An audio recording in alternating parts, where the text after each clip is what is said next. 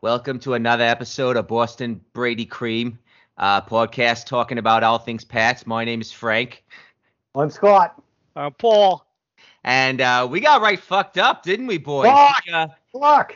I don't know why Max Jones got his cock so fucking twisted, but it's a real fucking piece of shit going on over there. And I blame Bobby Kraft. Who do you blame, Scotty? I blame those fucking refs. If it wasn't for this goddamn refs, we would have won that game. Could have cost us at least 35 40 points. 5 points. Yeah. Paul? You know who it is? It's that damn Matt Judon. Like, what Judon do all day, man? I didn't see him at all. Also, why doesn't it say recording as I look at this? All right. Don't tell me this is not recording. No, it's recording. I see it. Frank is recording the call. It's recording. I don't know right. what you're doing, Paul. You suddenly moved the house. Oh, Paul, what Sam Adams are you on, Paul? Are you on number 5? Because if that's number 5, then you need to work on your vision. I need to work on a lot of things right now. No. The accents are starting to go. It's time to go. I got vaguely Cockney at the end there. I apologize. Mine was turning into Southern at some point. Yeah. Southern, you can fall into, as a person who has done different accents, not professionally, but in front of people for a while, like a Southern comes out of nowhere fast. You could be anywhere in the world, and all of a sudden you're in Alabama when you're doing an accent. No, it's maybe next year, a podcast that delights in the salty, salty tears of Boston. Scott and Paul, I will not make you introduce yourselves again, but no, that was a disaster.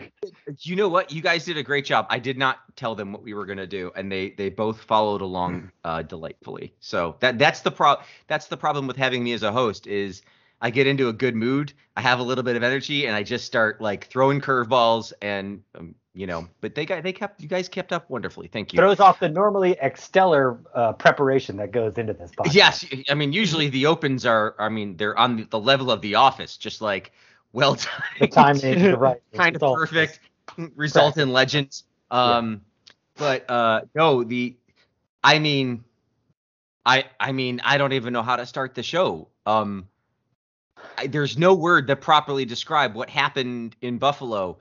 Which is why I settled on Perfectenschlag. Speaking of The Office, I will state facts that the Buffalo Bills beat the New England Patriots 47-17 to advance to the divisional round in what is arguably and by many metrics, not even arguably, the single greatest offensive performance by a team ever in the history of the NFL.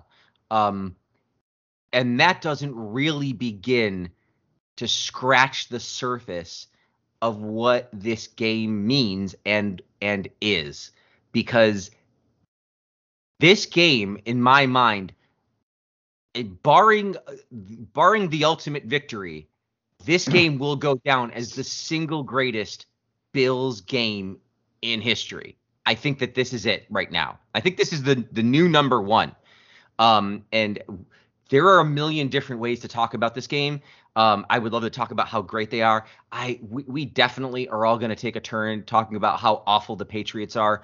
And I don't even know what else to say. It's all going to come out as we get talking about it. But Scott, you woke up, you went to bed and you woke yourself up at 1 a.m. to watch this football game. And dare I say, you made the most delightfully correct choice on the planet. It's scary, right? For those of you who have never had to wake up in the middle of the night to watch a game that you were invested in, and I was invested in this game. We were all very invested in this game. If this game went another direction, all of us would have been very disappointed. And it's super disappointing to wake up at dark 30 and watch your team lose for 4 hours. I've done that for like Wisconsin Rose Bowls. That is not a fun thing to do when you're overseas. So there was some trepidation, but all I will say is, if you could, guys, I don't know when I'm going to die. If I die and you two are alive, that's the hard part. Obviously, I'm going to die at some point. Again, 200, 300 years in the future with my age and modern technology and high level of income. But if I die and you guys are alive, feel free to talk to Andrea or whoever is around executing things for the funeral. Feel free to just tell them, Scott said you can play this game and the 2012 Big Ten championship game just on a loop during the service, during the reception, during whatever kind of Viking funeral I'm having.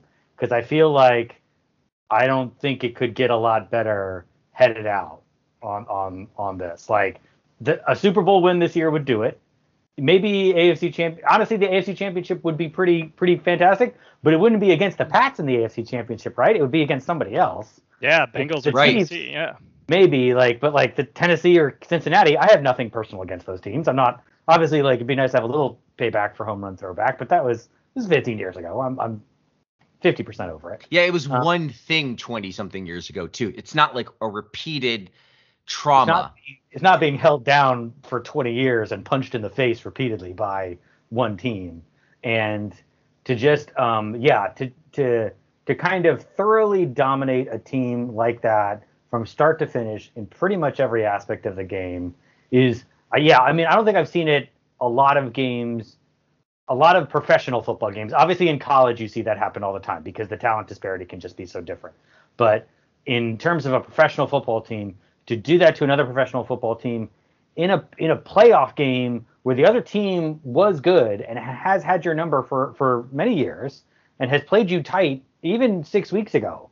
I get it. That game had a lot of weird things going on, but they still ran the ball for 200 yards. They had things figured out a little bit against us. And yeah, it would have been different if we could have thrown the ball, but it wasn't. I don't think we would have blown them out, 47-0.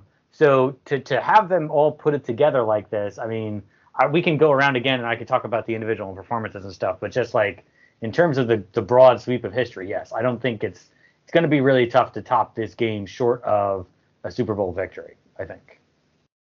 Yeah, I had said last week, and I feel accurately that the Bills had not played a complete game really all season. That is something I can no longer say.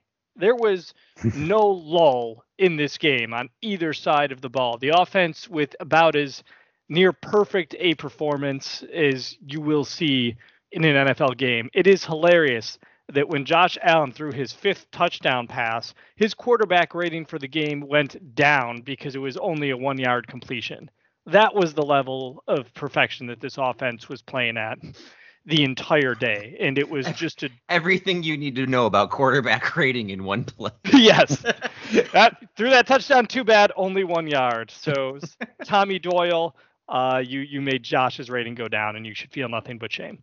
So yeah, and we could talk the commentators, in the analysis of this game, which I've read and watched way too much of just to try to extend this joyful moment as far as I can. I'd still be drinking White Russians right now if it weren't, 11:59 in the morning here on the East Coast of the USA. It was just so fabulous, and they all focus on Allen, and they should because his game was phenomenal. Look at what everyone else did though too. Look at Dawson Knox catching a throwaway on the first drive. Look at how the beginning of the game set that whole tone. The Bills try and throw the ball away and get a touchdown.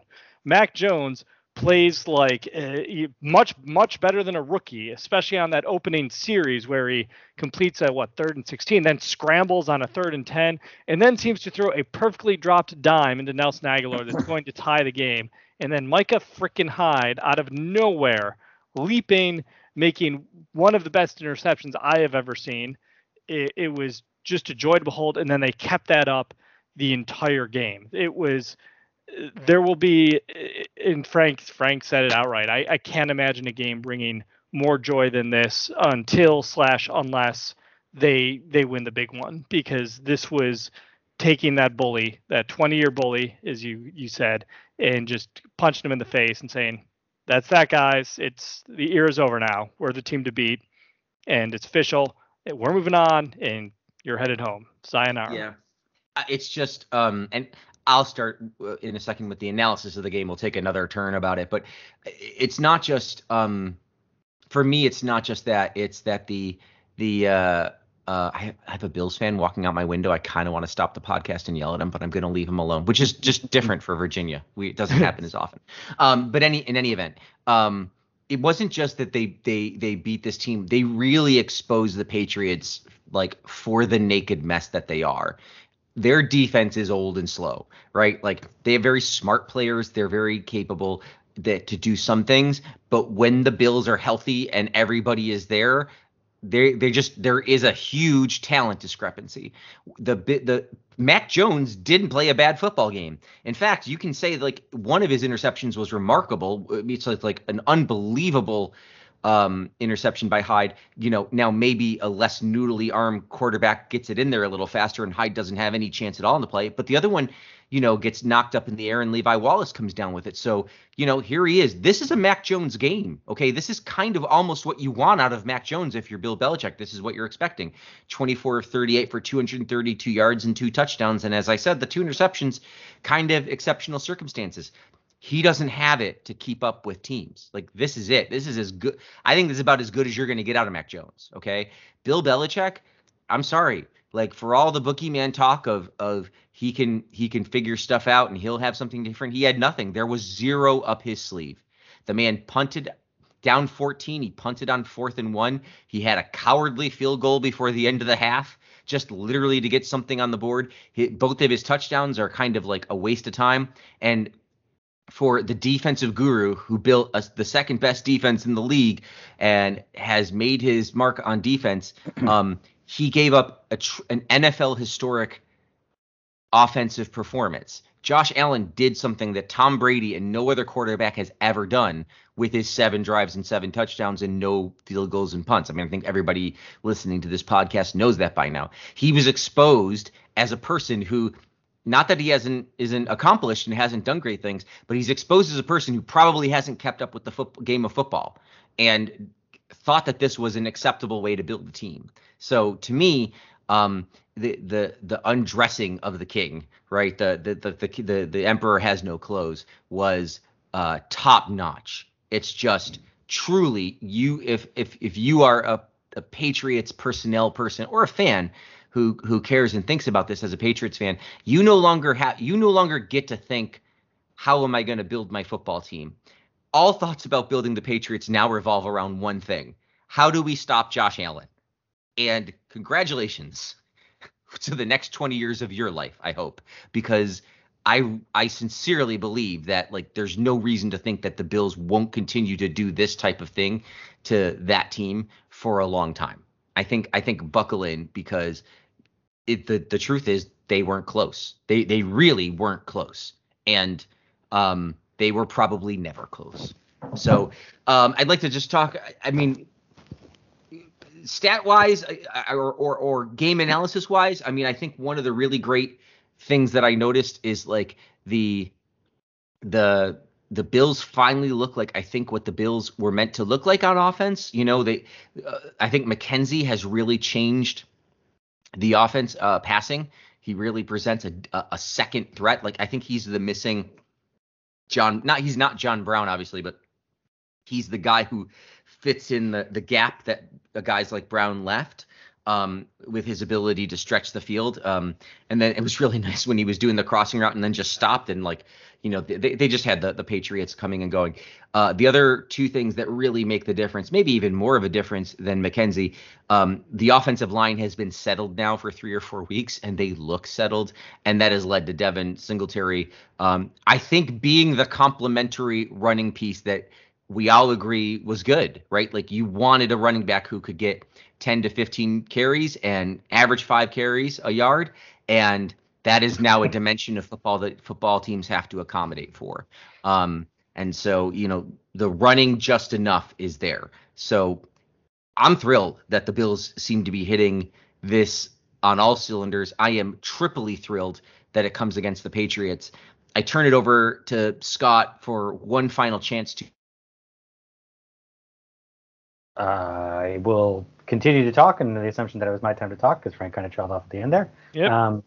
I think, I think in terms of individual performances, we'll get to 3 stars in a second. But yeah, I mean, I think I probably won't spend a ton of time on the defense in 3 stars, but I think they did a tremendous job over the course of the 3 Patriots games, right? Going from that 220 yard with the big Damian Harris run that ended up costing the Bills the game, basically, in the first game to a much more, the Patriots offense moved the ball in the second game, even with the Mac Jones being able to throw somewhat, but the run game had been sufficiently reduced at that point to not really pose as much of a threat to the Bills for the whole game. And then finally in this game, they got to the 3 yards a carry kind of for Harris and Stevenson combined, which is obviously that's where you really need to be. And that was definitely had to be the Patriots game plan coming into the game, was we're going to have to try and run the ball, keep Allen on the sidelines, slow the game down, limit the number of possessions, stay out of a shootout, get up early if we can. And so we took them completely out of that game plan. And even if we hadn't scored on offense, if they ran the ball like they did, they weren't going to score any points anyway, because we were going to keep them to 3 yards a carry. So so the improvement in the defense in stopping that has been tremendous the whole time. And then, obviously the pass defense they did an okay job. Yeah. I mean, you can't be perfect at every way. You're going to have some, unless you're playing, who we played last week, the Jets and Zach Wilson, and hold them to 5 yards passing. Yeah. You're not going to do that every week. But this isn't, McDaniels is a good coordinator. So you're going to have a hole here or there, but in general, huge performance by the defense, getting the turnovers as well. Tyler Bass, we'll get him next time, Tyler. But yeah, otherwise, yeah, on offense. Good week to have a bad week, right? Great. Yes. Agree. But yeah, I can do 3 stars in a minute. Does Paul want to go? Yeah, I'll finish the thoughts quickly. I think when Frank brought up what McKenzie brings to the offense, remember that Brian Daboll signed him in 2018, or excuse me, Sean McDermott and Brandon Beane signed him during the 2018 season at the express request of Brian Daboll, saying they needed more speed around the edge, and they thought a guy like Isaiah McKenzie could bring that. And here we are, and they're still finding new ways to exploit him, to see him on these running plays that we haven't seen him do in years. And what that brings to the offense as far as an outside threat has been great. It's criminal that we brought up Devin Singletary so late in the discussion, because he was just what he's brought to, Frank had used it, I can't remember his exact term, but basically it's the right amount of running for this offense. I think he ran 18 times or so for 16 times for 81 yards, of more than 5 yards a carry, or 5 carries a yard, as Frank put it. Couple of receptions too. Yep. Yeah. Couple of receptions. So he did very well, and he's averaged that pretty much the last few games, about 16 carries and 81 yards, almost exactly. And that means Josh Allen's only needing to run 6 times a game. So those have been impactful when he is running. They're making a difference, but you're keeping him out of harm's way. And by having that amount of bounds, I think that's helping the offensive line and their pass protection as well, because no longer can opponents just sit back and assume like, okay, the Bills are one-dimensional, so we're just going to send the house at pass rushing every down, and they can do what they'll try to do. So I think that balance has just been so key. I will disagree slightly on Mac Jones. Frank had mentioned this is the best he's going to get. I think he's a rookie. I think he's going to continue to improve. I will say I don't think he's ever going to be Josh Allen, and I think the Patriots are really going to have to build around him and create a Joe Flacco-esque environment if he is to succeed, and that is totally a way to win Super Bowls. The Ravens did it with Flacco. I thought he was the best player for the Pats on Saturday. Offensive line gave him no protection. Harris did nothing. His receivers dropped balls. And I didn't look at each player on the Pats defense individually, but as a unit, how could you get much worse? And so, yeah, you always need something to go wrong. So kudos to Tyler Bass for, being the thing that goes wrong in a game that doesn't matter. I'm sure him and Matt Hawk and Reed Ferguson will get on the same page this week, figure out what went wrong, and hopefully drive us through into the Chiefs game. I'll just quickly say, let me amend it. I think you're right. Mac Jones was the best player for the Patriots. I was only trying to say that this was just about the kind of performance you want from Mac Jones. Because I felt this year, like that's probably what they wanted him to do. Because I really felt like the 2 interceptions were not his fault, but they were unlucky plays for him. He forced the second one a little bit. The guy was covered, threw it to him. And then when you do that, it can get popped up in the air and intercepted. Does it deserve to get intercepted every time? No, but it can happen. So regardless, I think what I'm trying to say is a pretty good Mac Jones game was entirely ineffectual against the Bills. Even if you want to say he had a B or a B plus game, really, even if he had his A game, what was going to change? What was going to change about that game? All right. Let's go to 3 stars. And let's go to 333 stars, I imagine, this week. Honorable mention, Tyler Bass and everybody else get stars. Is that what we're doing? Yeah, I mean, Tyler didn't have the best game, so he's not going to make it this week. I understand it was cold and chilly. If he was like perfect and made like a 50-yarder, he would have been in star territory probably, but not quite. I will say I will be happy to give Kendrick Bourne an honorable mention because he didn't play a terrible game for the Patriots. He had one drive where he carried the Patriots to a score. He had like a reverse that went for a lot of yards. He had a big catch, then 4th down touchdown catch. And somebody threw a dildo at him. So yeah, that's a complete game right there. Yeah. So the 7 for 77. If a dildo at you, you're doing something right, is what we want people to take out of this. Probably, yeah. 7 for 77 and 2 touchdowns for Bourne, one carry for 14 yards. Moving over to the winning and Bills side of the ledger, a number of other honorable mentions we can throw out. I will throw out Isaiah McKenzie. Yeah, three carries for 29 yards as well as 3 catches for 45 yards. It was nice to see. Who else I didn't see? Tommy Doyle, big catch for the touchdown, just to stick it in their faces even more. As many touchdown receptions in the playoffs as Emmanuel Sanders, as it turns out. Tremendous performance there. I will give honorable mentions to Boogie Basham, Jerry Hughes, and Star Lotulelei. All had sacks. A nice game from the defensive line, as we were saying, keeping Jones kind of off his balance, and he did okay with it. He still ran the ball once or twice. It was good for the Pats, I guess, good for them, but didn't do a lot either. And then we'll get into the 3 stars now. We'll go to Micah Hyde as your 3rd star with the obviously the huge Willie Mays style interception in the middle of the field. Also, obviously had the 2 tackles as well, but that was a very important play. I mean, obviously, you never know how the game's going to go. I think the Bills would have run regardless, but it could have been certainly a more interesting game if the Pates. I'm going to call them the Pates. Pates are able the Pates from now on. Yeah, the Pates. If they're able to, keep up with the Bills for a little bit, that changes the dynamic of the game a little bit. But they weren't. They suck. Moving on to your 2nd star goes to Devin Singletary. He has the 16 carries and 81 yards and 2 touchdowns, as well as the 3 catches and 13 yards. Another good day at the office, almost 100 total yards in scrimmage and the 2 touchdowns. Again, I think I also like he was running. There were still too many times where he gets the carry and he takes 2 half steps just to kind of get his bearings, it seems like, before he runs.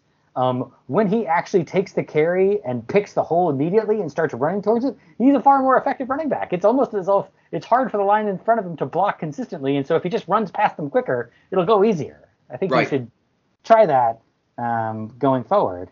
So anyway, Devin, just as you're listening, as I'm sure you are. Long-time listener, Devin Singletary, even before he was Bill, I'm sure, yeah. Mm-hmm. And your 1st star, of course, Dawson Knox, 5 catches, 89 yards, 2 touchdowns. Nice, obviously, physical presence, able to get open, make a nice catch. Obviously, the huge boxing out on the 2nd touchdown was fantastic to see. With a guy on his back, has the physical kind of ability to keep him there and still make the catch with great concentration. So that's why he gets the 1st star. And are we missing anybody? I don't know. I was going to ask if maybe somebody had been retired. Yeah, was there someone handing the ball to Singletary? I can't. Yeah, there might have been, and someone was throwing those past the Knox. Oh, right. It's our first ever 0th star. A 0th star for Josh Allen.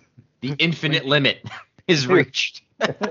When you throw more touchdowns than incompletions and still run for 66 yards in a playoff game over your hated rivals, yes, at that point you basically have had a perfect QB rating until your last, as we said, touchdown pass a minute ago, and you lead arguably the greatest ever playoff performance by an offense. You get the 0th star, Josh Allen, 21 of 25, 308 yards, 5 touchdowns, the 98.5 QBR, which is a new NFL record for that, again in the playoffs. Wow. Against the number one, not the number one defense because we were the number one defense, but the number one Devo A defense. If I'm not The number one defense that he could have played. Exactly. And then yes, also the 6 carries for 66 yards. Supreme, magnificent, sublime, incredible, extraordinary, magnificent. The adjectives, the English language does not do justice to the performance that Josh Allen put on. So that is 0th star. I like it because I really do think about going back to not algebra, what was it, calculus, where you maybe calculate the limit and it would like you could never get there, so it would just like go up infinitely off the top of the graph. And I feel like that's Allen now. Allen is like he's at the limit. He's just going up. He just needs to keep doing it for 3 more games. Yep. That's the only problem. If he does that for 3 more games, we're gonna have a new favorite. We're gonna have a new top Bills game of all time. Yes. So yes. Thank you again for a wonderful 3 stars and keeping us on our toes, because that was really good. The rest of the playoffs were pretty interesting. Dallas, the Dallas game was probably the most interesting talked about game, right? Like it was a close game and it was sort of controversial. I mean, I get it that like it's not really fair that an umpire can't keep up with Dak on the last scramble of the game so he can spike the ball. And maybe there should be a rule change where you can turn to an umpire and say, I would like to spike the ball. And you just like don't actually have to spike it. And you lose a down and they stop the clock for you. But that has been the rule for the entirety of football. And so that's why we don't go for a QB sneak with 14 seconds left and no timeouts. You just start throwing the football. Yeah, they got what they deserve there. I mean, I certainly don't disagree with you about a potential rule change, but you know the situation, and if he slides maybe 3 yards earlier, it doesn't make that big a difference, and maybe the ump gets in time there for him to spike it. Also, before he spikes it, the snap happened before the clock expired, so he could at least have tried to desperate. They could have gone in the hall the day before and said, I'm going to slide. I'm not going to necessarily even have time to spike it. Just snap to me, everyone run.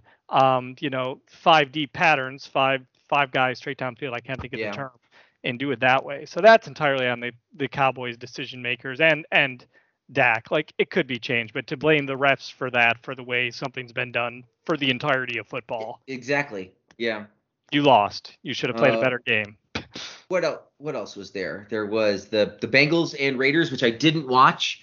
But I only watched the last few minutes of that. That was basically as expected. I would say that I watched the first half. I will say the Bengals did have some red zone problems, which was interesting because the Raiders, I think they said on the telecast that the Raiders had the worst touchdown percentage red zone on defense, like the defensive touchdown, defensive red zone percentage.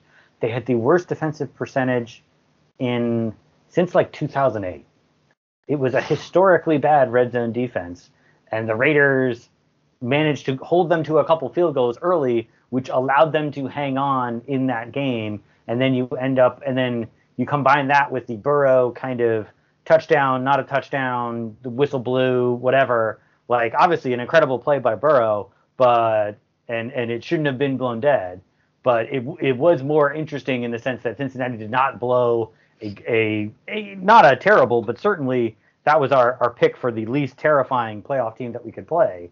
I think Cincinnati definitely has some work to do coming into this game with Titans. The Titans are certainly not unbeatable, but Cincinnati has to play better if they're going to win that game. Right. Mixon and Burrow didn't put up the numbers we're used to seeing them put up in that game either. So the Raiders defense obviously found some solutions in there that the Titans will certainly copy, I imagine. The Tampa smothered whoever they played, the Eagles. That's right, the Eagles. They kind of just smothered the Eagles. And then I watched the first half and then I went for a bike ride. Right. And don't we have one more game tonight? Yeah, we do. We have the Cardinals and Rams. I was debating we're going to not be able to report on that, but I'm like, that is the game least likely to have an effect on the Bills, because even if the Bills can complete this journey, what are the odds that the Cardinals or Rams are waiting at the end of it? So right, plenty of time to break that down when we get there. Yes. Right, and it's funny because I'm laughing at myself going, well, what was the third AFC game? And of course, the Buffalo game was the one in my mind that's the third AFC game, because I want to finish with the next opponents, the Kansas City Chiefs, who I swear to God, The only thing that scared me about the Steelers was they are kind of like, they kind of have curse magic around them, and I just have been saying for weeks that they fail upwards. They have this they have this kind of sloggy attitude. Like it's like one of these things where like if you were playing a role-playing game or a video game, like as you got closer to them physically, you would start to move slower and you'd be unable to, like, that's what would make them so hard to fight, was like your proximity to them. And sure enough, they got up 7-0 on the Chiefs, but then the Chiefs sort of became the Chiefs, and they will face the Bills next week. It's a toss up. I'll open this up to you guys. This question: would you have rather played the Bengals at home or the Chiefs on the road? I think that for me, obviously, I think the default is you'd always prefer to play at home, and Cincinnati by record is certainly the weaker team, but Cincinnati also has the profile of the type of team that gives Buffalo trouble. Decent running game, dynamic quarterback. Like there's a good mix of stuff there that's happening with them. And I was sort of like, I don't know, like that's one of those sketchy matchups versus Kansas City's excellent. But since the AFC Championship game last year, the entirety of this team has been built to contend with the Chiefs, right? Like that's what this last year has been about, is we need to beat the Chiefs. So here they are. It's the Chiefs. Paul, what do you think of and I don't know that I'm necessarily ready to say one way or the other, and I'm not asking you to, but give us your initial thoughts on anything playoffs related, and maybe my question there about the Bengals and the Chiefs. Yeah, it's funny you brought it that way. I was communicating on Twitter with our friend Jay Ross, not Scott's friend, but our friend, and he brought up the same question. I said that he summarized concerns well. The Bengals are an unknown. And again, the type of team the Bills have a problem with, the running back, who's very, very good and a very good QB to go with him, whereas the Bills were actually beat to build a team like Kansas City, which they already showed they can do back on Sunday night in October, albeit at a time when the Chiefs didn't really have it together.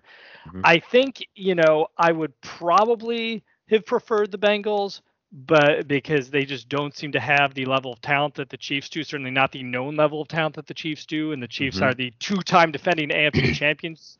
So that's the best of the best. I mean, they've made 3 straight AFC title games. They've won the last 2, like I just said.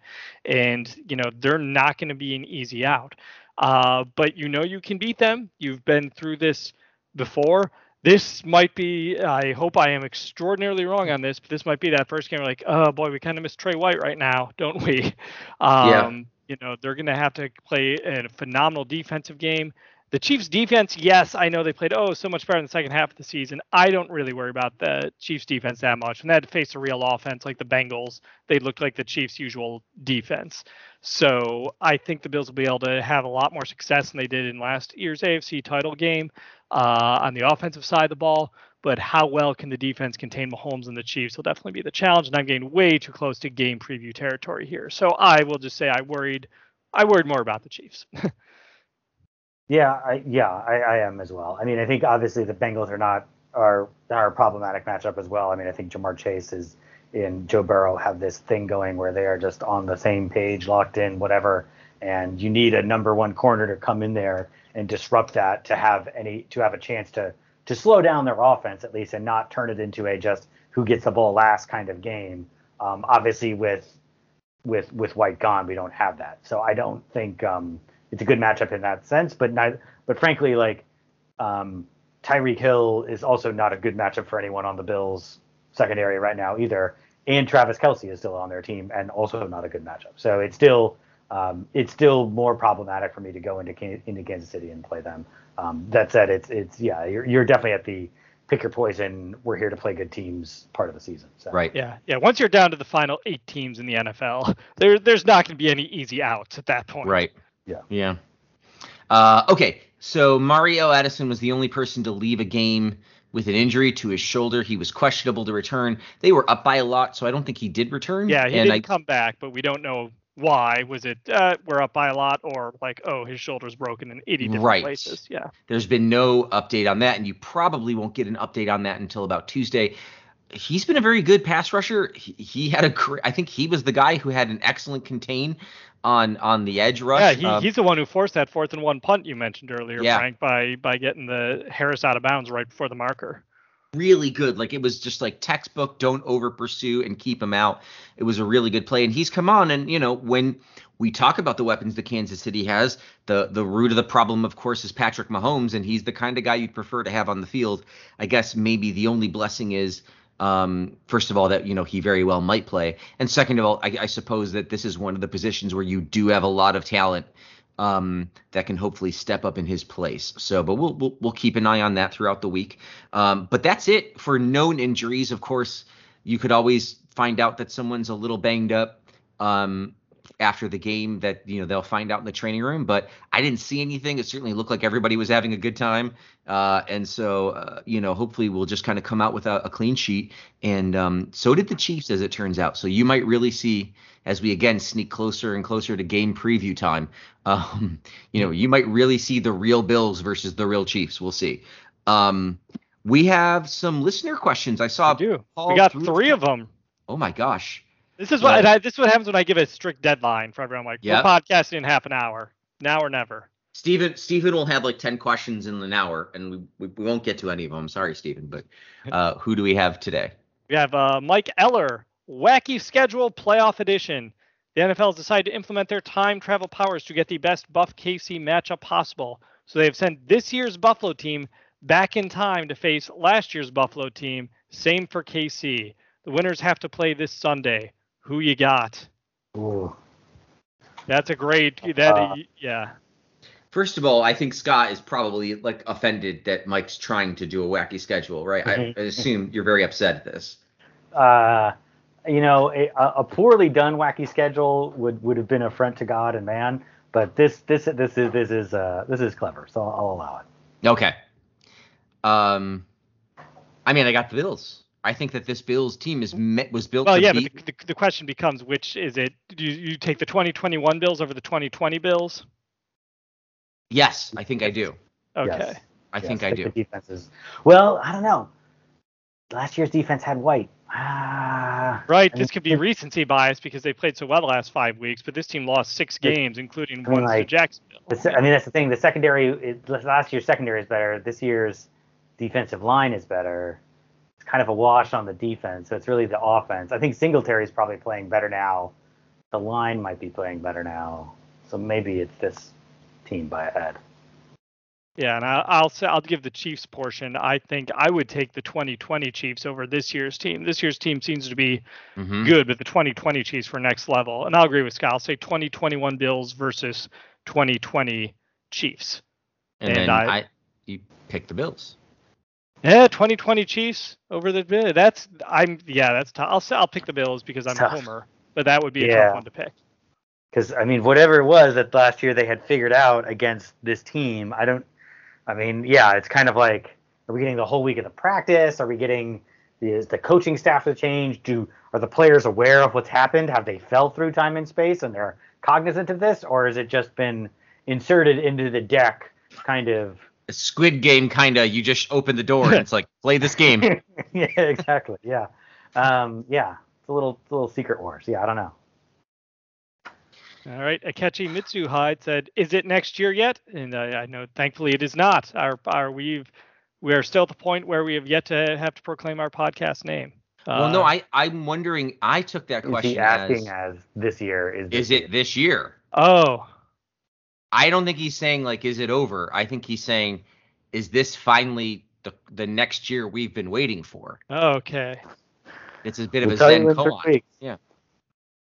Now I need to respond on Twitter because I completely botched that. So, all right, I'm going to do that. Riza asks, "What's the Wordle word of the day?" I had never done one until yesterday, and I got like 4 guesses, and it was solar. Yeah. I don't know what today's is. Frank can probably tell us. I have not done today's. Okay. My wife got it in 3. And the trick, of course, is to start with words that have lots of vowels and common letters, like stain and horse are good words to start with. Right. I started with, I think, slate or stale or something like that. Slate, yesterday. stale, pretty good. Yep. Okay. All right. And the last, Scott, word of the day. Do you know it? No, all right. Got that. All right. So the last one from Josh Allen is better at football. Josh Folan. Josh Folan, yes. Is Josh Allen just a god or is he the God? This is a very Paul is Ghostbusters immediately type uncomfortable question. with this question. Yes, Paul. Right, is the resident Catholic who is very involved in this church. I will defer to the other gentleman this. Also to save my voice for the TDIBH segment. Yes. I think Josh is in the pantheon. I don't think Josh is monotheistic. We'll leave it like that. Yes, I think that Josh Allen allows for the presence of other gods. Like part of his, if you're a Josh Allenist, Josh Allen himself allows for the possibility of other gods potentially on his own team. So therefore, even if one was a Josh Allenist, you couldn't exclude the possibility of other gods. Right. Okay, there you go. That's maybe next theology. All right, where are we now? Thank you for the listener questions at the last minute, my friends. The Bills are probably going to lose some very talented coordinators. Leslie Frazier and Brian Daboll interviewed with Miami on Sunday. They flew into Buffalo to interview these two guys, and they, after firing Brian Flores, they did that. Chicago will meet with Brian Daboll and Joe Schoen, or they did meet with them yesterday on Sunday. So a very busy day for Brian Daboll, where I assume he sat in both meetings and said, I don't feel like you're interviewing me. I feel like I am now interviewing you. You can just tell me why I should bother coming to your city. And Chicago will meet with Leslie Frazier on Friday. So some decent interest from those two teams. And there could be more as things go on. I'm not worried about them being distracted or anything. I assume these interviews take an hour or two, and it's not that you wouldn't prepare for an interview. It's just that your interview is probably something along the lines of, we know what kind of coordinator you are. You know who our personnel is. Do you have any ideas, and what would you think? And it gets to be, just talking football. Yeah, right. Different than a typical office interview, because they know your entire background and they've seen your body of work. And, right. Yeah. It's like if your prospective employer could pull up hours and hours of footage of you working at your current job, and then they could, talk to you about it. Absolutely. Okay. All right, that's settled. I guess we're ready for this day in Bill's headlines, which Frank introduces, so I'll be quiet. Oh, sure. No, the best segment and the most awesome segment in all of Buffalo Bills podcast history. On this, the longest running Bills podcast in human history. Ergo, the single best segment in all of Buffalo Bills forever. Amen. In Allen's name, we guess. There we go. All right, here we go. January 17th is the day. January 17th, 2021. Dr. Martin Luther King. That would have been that would have been January 18th of 2021, I believe. Unlikely hero blank carries Bills to AFC title game. Taron Johnson. Good job on the warm-up. All right, 2020, the one you guys never get, but I crossed my fingers today. Sorry. Bills blank stepped up at end of season, but is he an answer? Stay ready so I won't have to get ready, blank said of how he approached not playing for so long. Don't get discouraged, continue to work, and when the opportunity presents itself, be ready. The coaches always preach to me, stay ready. You don't know when your number is going to get called. My number got called, and I just performed, showed them that I was available. Scott, this is the wide receiver that we never get. Oh, yeah, you guys didn't even need that hint. Yep, this is the wide receiver you never get. Robert Foster. No, he's another wide receiver you never get. He was scratched in the playoff game against the Texans, so this guy could play, and this guy started, got like 10 or 11. Duke Williams! There it is. The streak is broken. We've finally guessed Duke Williams correctly. Duke. All right, 2019, we have this death in Bills history in 2019, a gentleman who died at the age of 62. Frank will know this if I'm too obvious with the hint, so I will just say one of the most mind-boggling offensive play calls we ever saw back in 2008.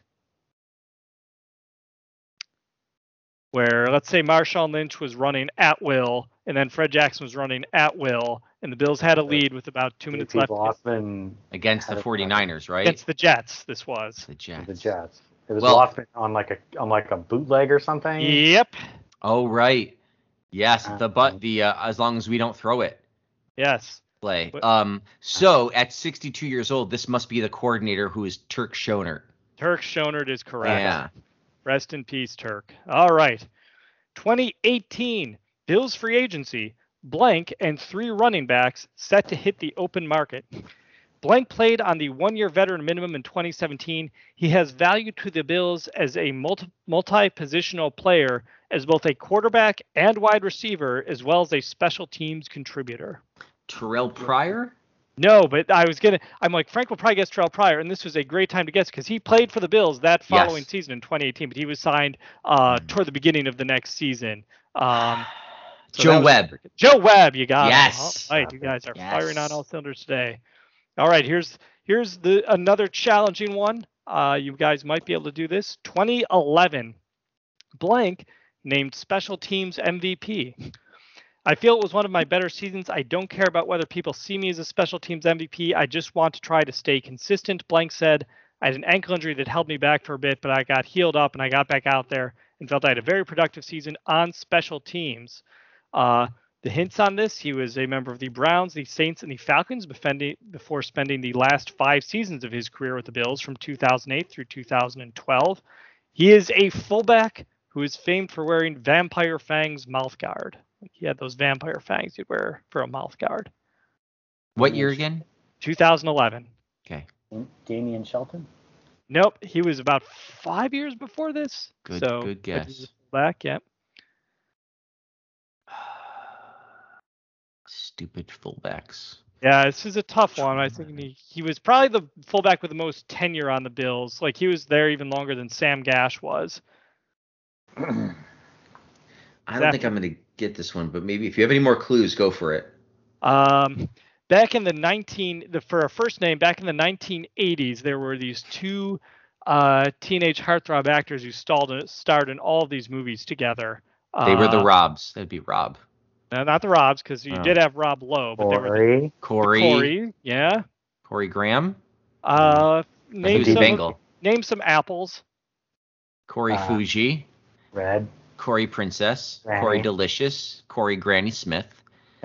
Not Corey Jazz. I mean, I'm just going to name all Pink Lady. All right. I think McIntosh. Yes, it's essentially Corey McIntosh is what I was going for, but it slightly changes his last name to Corey McIntyre. But we'll accept Corey McIntosh since I gave the Apple hint. All right. 2004. Corey Pink Delicious. Yep.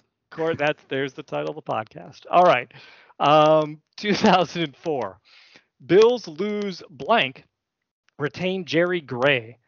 Blank could have joined Mike Mularkey's coaching staff in Buffalo as the defensive coordinator. Instead, Blank chose a similar and perhaps a more challenging path with the Steelers, opting to reunite with Bill Cowher's strong personality and notable defensive mind and many more years of experience. Friday, Blank gave his notice as the Bills' assistant head coach and became the new coordinator in Pittsburgh, replacing the fired Tim Lewis. Dick LeBeau? Dick LeBeau. Boy, you guys today. Big Dick LeBeau. All right. 2002, 20 years ago, failure in Super Bowl brings lifetime of infamy. The band blank has a new video centered on a field goal kicker who misses a kick in the final seconds of a big game. Video director Joseph Kahn says based partly on Scott Norwood, the Buffalo Bills kicker who missed a potential game-winning field goal in the closing seconds of Super Bowl 25. The ultimate indignity for Norwood, wouldn't you say, being thrust onto video shells between the bare midriffs and the trashy rap. Man, I missed 2002 music videos. Strange that blank would choose such a subject for a music video, but give them this. The title is appropriate. It's Stuck in a Moment You Can't Get Out of. U2? U2. Good really? job. They did a video about Scott Norwood? You've never seen that video? Oh, yeah. No. It's not really Norwood. The kicker is much more arrogant, but he goes out there for a chip shot kick to win. John Madden's in the video, and he's the announcer, and he just botches pulled it up. When this podcast is over, I'm going to watch it. So. All right. Gosh. 1994. Ex-Colt blank finally catches more playoff fever with 2 TDs for Bills, which, by the way, was a record tied by Dawson Knox Saturday for a playoff game. The Buffalo Bills' newest hero arrived here last March, direct from the anonymity in the Indianapolis Colts. Blank, one of the NFL's best clutch receivers, was a household name only in the Hoosier Dome during an 8-year Colts career. His journey out of the shadows started with free agency last spring and ended with the Bills' 29-23 AFC playoff victory over the Los Angeles Raiders on Saturday at Rich Stadium. Boy, a lot of changes there. On a surface better suit for ice skating than football, Blank caught 6 passes for 96 yards and 2 touchdowns, including the game winner 3 minutes into the fourth quarter. Wanted to get a chance to play in the playoff game and be part of it, Blank said after making the most of his playoff opportunity. This was the cold game, right? This was the one I was at. Yeah, this was the one you were at. This guy had a big game. Very good clutch receiver. He was the Bills' leading receiver one year when Andre Reed was hurt. He's been guessed before in recent weeks. Yeah, it's after Metzelaars, obviously. So this is we're looking at wide receiver here. Why did I think tight end? Because I said Dawson Knox because he tied. Yes, also my brain went on the tight end thing. Okay. So not Lofton, not Reed. Ferdinand Marcos. Yeah, Ferdinand Marcos. Good guess. Great. This person had similar taste in shoes, I understand. Imelda. His wife. Imelda Marcos in the shoes. No one knows what we're talking about. Bill Brooks? Bill Brooks. Good job for him. There we go. The Brooks got me. 3 seasons with the Bills, had leading receiver a couple times, so good job. Bill Brooks. And the last one, just like last time, we're going to talk about the AFC title game 30 years ago. Bills Blank, strong down the stretch. Blank received all the attention he could handle after the Buffalo Bills defeated the Denver Broncos Sunday. The phone was ringing off the hook Sunday night, the Buffalo Bills cornerback said. It was the same thing last year. Once you make the Super Bowl, everyone knows you, and those don't know somehow get your phone number. Once you make one of the biggest plays of the game to get your team to the Super Bowl, you can be sure everyone you know will be calling. Blank was one of the heroes of the Bills' 10-7 victory Sunday after forcing and recovering a fumble by Denver's Steve Sewell following the Broncos' recovery of an onside kick in the final minutes. The play was the latest in a succession of big plays Blank has made the latter part of the season, plays that have given a greater appreciation for the steady fifth-year veteran. Is this Kelso? It's not Kelso. Kelso would have been a safety. So, looking for a cornerback, looking for the guy across from Nate Odoms at this point. This was a guy who followed the same path as Odoms. He left the Bills to sign with Seattle, then had 2 injury-plagued years and never played again, unfortunately. Oh, he was an answer the other week. Kirby Jackson. Jackson, very good. I remember I had him as a recent answer. I was going through I was like, why is that name sticking out? And that's because I think he was an answer a few weeks ago. All right. Good job, guys. I think you acquitted yourselves very well today. You got a little Corey McIntyre stumble, but otherwise you were pretty much 8 of 9 on this day in Bills headlines. And I have a new video to watch. Yeah. Music video. Very good. Bills, Kansas City. Kansas City favored by 2.5, which is the new 3-point home field advantage. So this is essentially a pick'em football game, and I don't blame anybody for naming this a pick'em because this is going to be a hell of a football game, I would think. And I think that unlike this past week, it will be stressful and it might be interesting in the fourth quarter here. Obviously the Chiefs won last year, kind of held the Bills down. I'd say the Bills held down the Chiefs earlier this year. So, I mean, I think there's a little bit of, and I think the other thing, if you're the Bills, there's no reason to doubt yourself at this point, right? There's nothing, it's not that they can't win. It's that if you do what you do best, you certainly can win and very well should. Maybe the answer is should. I don't know if there is a should, but it's an interesting depth for the thing. I'm going to go ahead and take my time to start first here because I usually put Scott and Paul on the spot. But my feel, as we say before, we're not picking who will win at this point. We obviously all want the Bills win, and I won't put anyone in the spot of maybe having to pick the Chiefs. But just talk about how the Bills can win. And I think that for me, it comes down to a couple of things. I think that, first of all, the same frustration that you caused them earlier this year, that's what you want to do defensively. That includes getting after Patrick Mahomes. I think that's the focal point where you start things. It will definitely hurt to not have Trey White on the field. I think this is the first time we might end up saying that. It's not that he isn't great, but I think they've done a great job of pass coverage without him. And I think that this is the first game where you might see that. I think on offense, here you go, guys. I'm going to say it. they're going to be able to run the football. And I think it's going to be a good choice because I think that there's a lot of evidence that Kansas City struggles with the run. I think Devin Singletary and the offensive line have done a good job. And I think one of the things that will happen is you want to get to this level of 15 to 16 carries for Singletary, and you want him to get to those 5 yards of carry. So I think that will be a good job to keep Kansas City off balance. You'll be able to eat up some clock. And sort of limit Kansas City's possessions. If you can get the ball first, take it, score. If you don't get the ball first, that's fine. You're going to have lots of opportunities with this team because Kansas City doesn't have long drives. They have quick drives, from what I remember. I'm sure that's not actually true.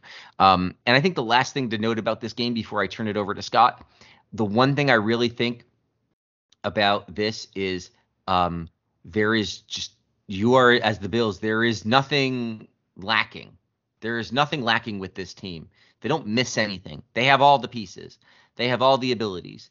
They can do all the things. There's no reason, Josh Allen had a transcendent football game last week, and frankly, there's no reason he can't have another one. There's nothing about the Kansas City Chiefs defense that prevents that. So if he doesn't, that's fine too. They can still win without it. So they can go out there. They don't need the Chiefs to have a bad game to win. That's what I wanted to say. They don't need the Chiefs to have a bad game to win this football game. They can beat the Chiefs playing the Chiefs when the Chiefs are playing the best that they can too.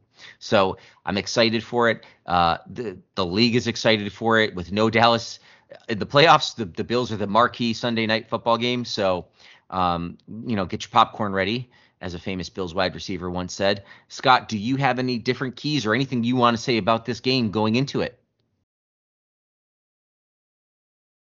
Scott, you may be on mute. I am on mute. Sorry. There you go. I think, you obviously hit a lot of good ones. I think, I'm actually pretty confident. Like you were saying earlier on, I think this team was built to beat the Chiefs. We have the light, quick linebackers that you need to kind of try and help you stay with Kelsey a little bit and slow him down, which we did successfully in the first game. I think obviously we did have White in the first game, but ultimately Trey White was only a piece of the puzzle because Trey can't really hang with Tyreek Hill. That was the problem in some ways last year, was that Hill is so much faster that it doesn't really, you can't really expect Trey White to keep Hill under wraps anyway. We haven't in the past anyway because we play a fair amount of zone regardless.